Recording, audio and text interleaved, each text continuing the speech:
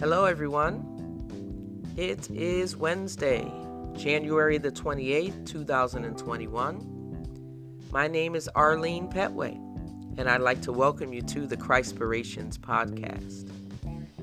Where is common sense? Where is my common sense?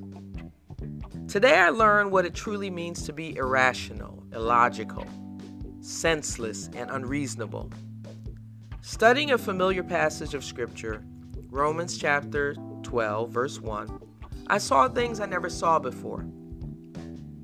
Just spending time meditating on all that the Lord has done for me, as He spelled out in the first 11 chapters of Romans, has been life-changing. I am dead to sin.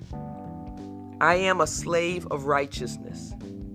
I am a sinner saved by God's grace, Christ's blood sacrifice. I, once being an enemy of God, can have friendship with God because of Jesus. I have been chosen. Furthermore, it goes on and on. And chapter 11 ends this way. It says, "For everything comes from Him and exists by His power and is intended for His glory. All glory to Him forever. Amen." Verse 36. He did all this for me for His glory. So in light of all this scripture in Romans 12 verse 1 says, it is the most logical thing to do.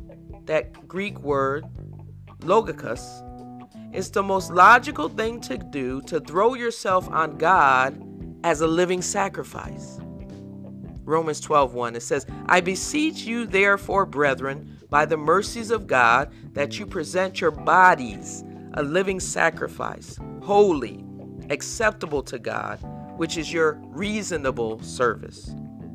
The literal translation says, "I encourage you therefore, brothers, through the mercies of God, to present your bodies a living sacrifice, holy, well-pleasing to God, your reasoning process service." In other words, this is the most reasonable, sensible thing to do, and not doing it is absurd. When we discover that someone loves us deeply, our response is to throw the full weight of ourselves, our affections, and thoughts toward that person. Makes sense. However, what makes more sense is to throw ourselves entirely on Christ, because nobody loves us or has done more for us than Him. To sacrifice, to consider everything else worthless in comparison, to give Him everything and to want nothing else. That makes sense. It is reasonable, the Word of God says. Now, I'm a logical person, but I find that I can be illogical when it comes to God's things.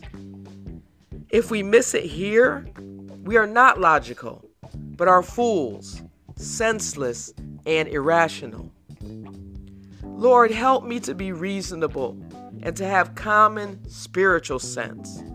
Please help me to live logically and to surrender my thoughts, ambitions, desires, and will totally to you. To lay it all on the altar of sacrifice in devotion to you.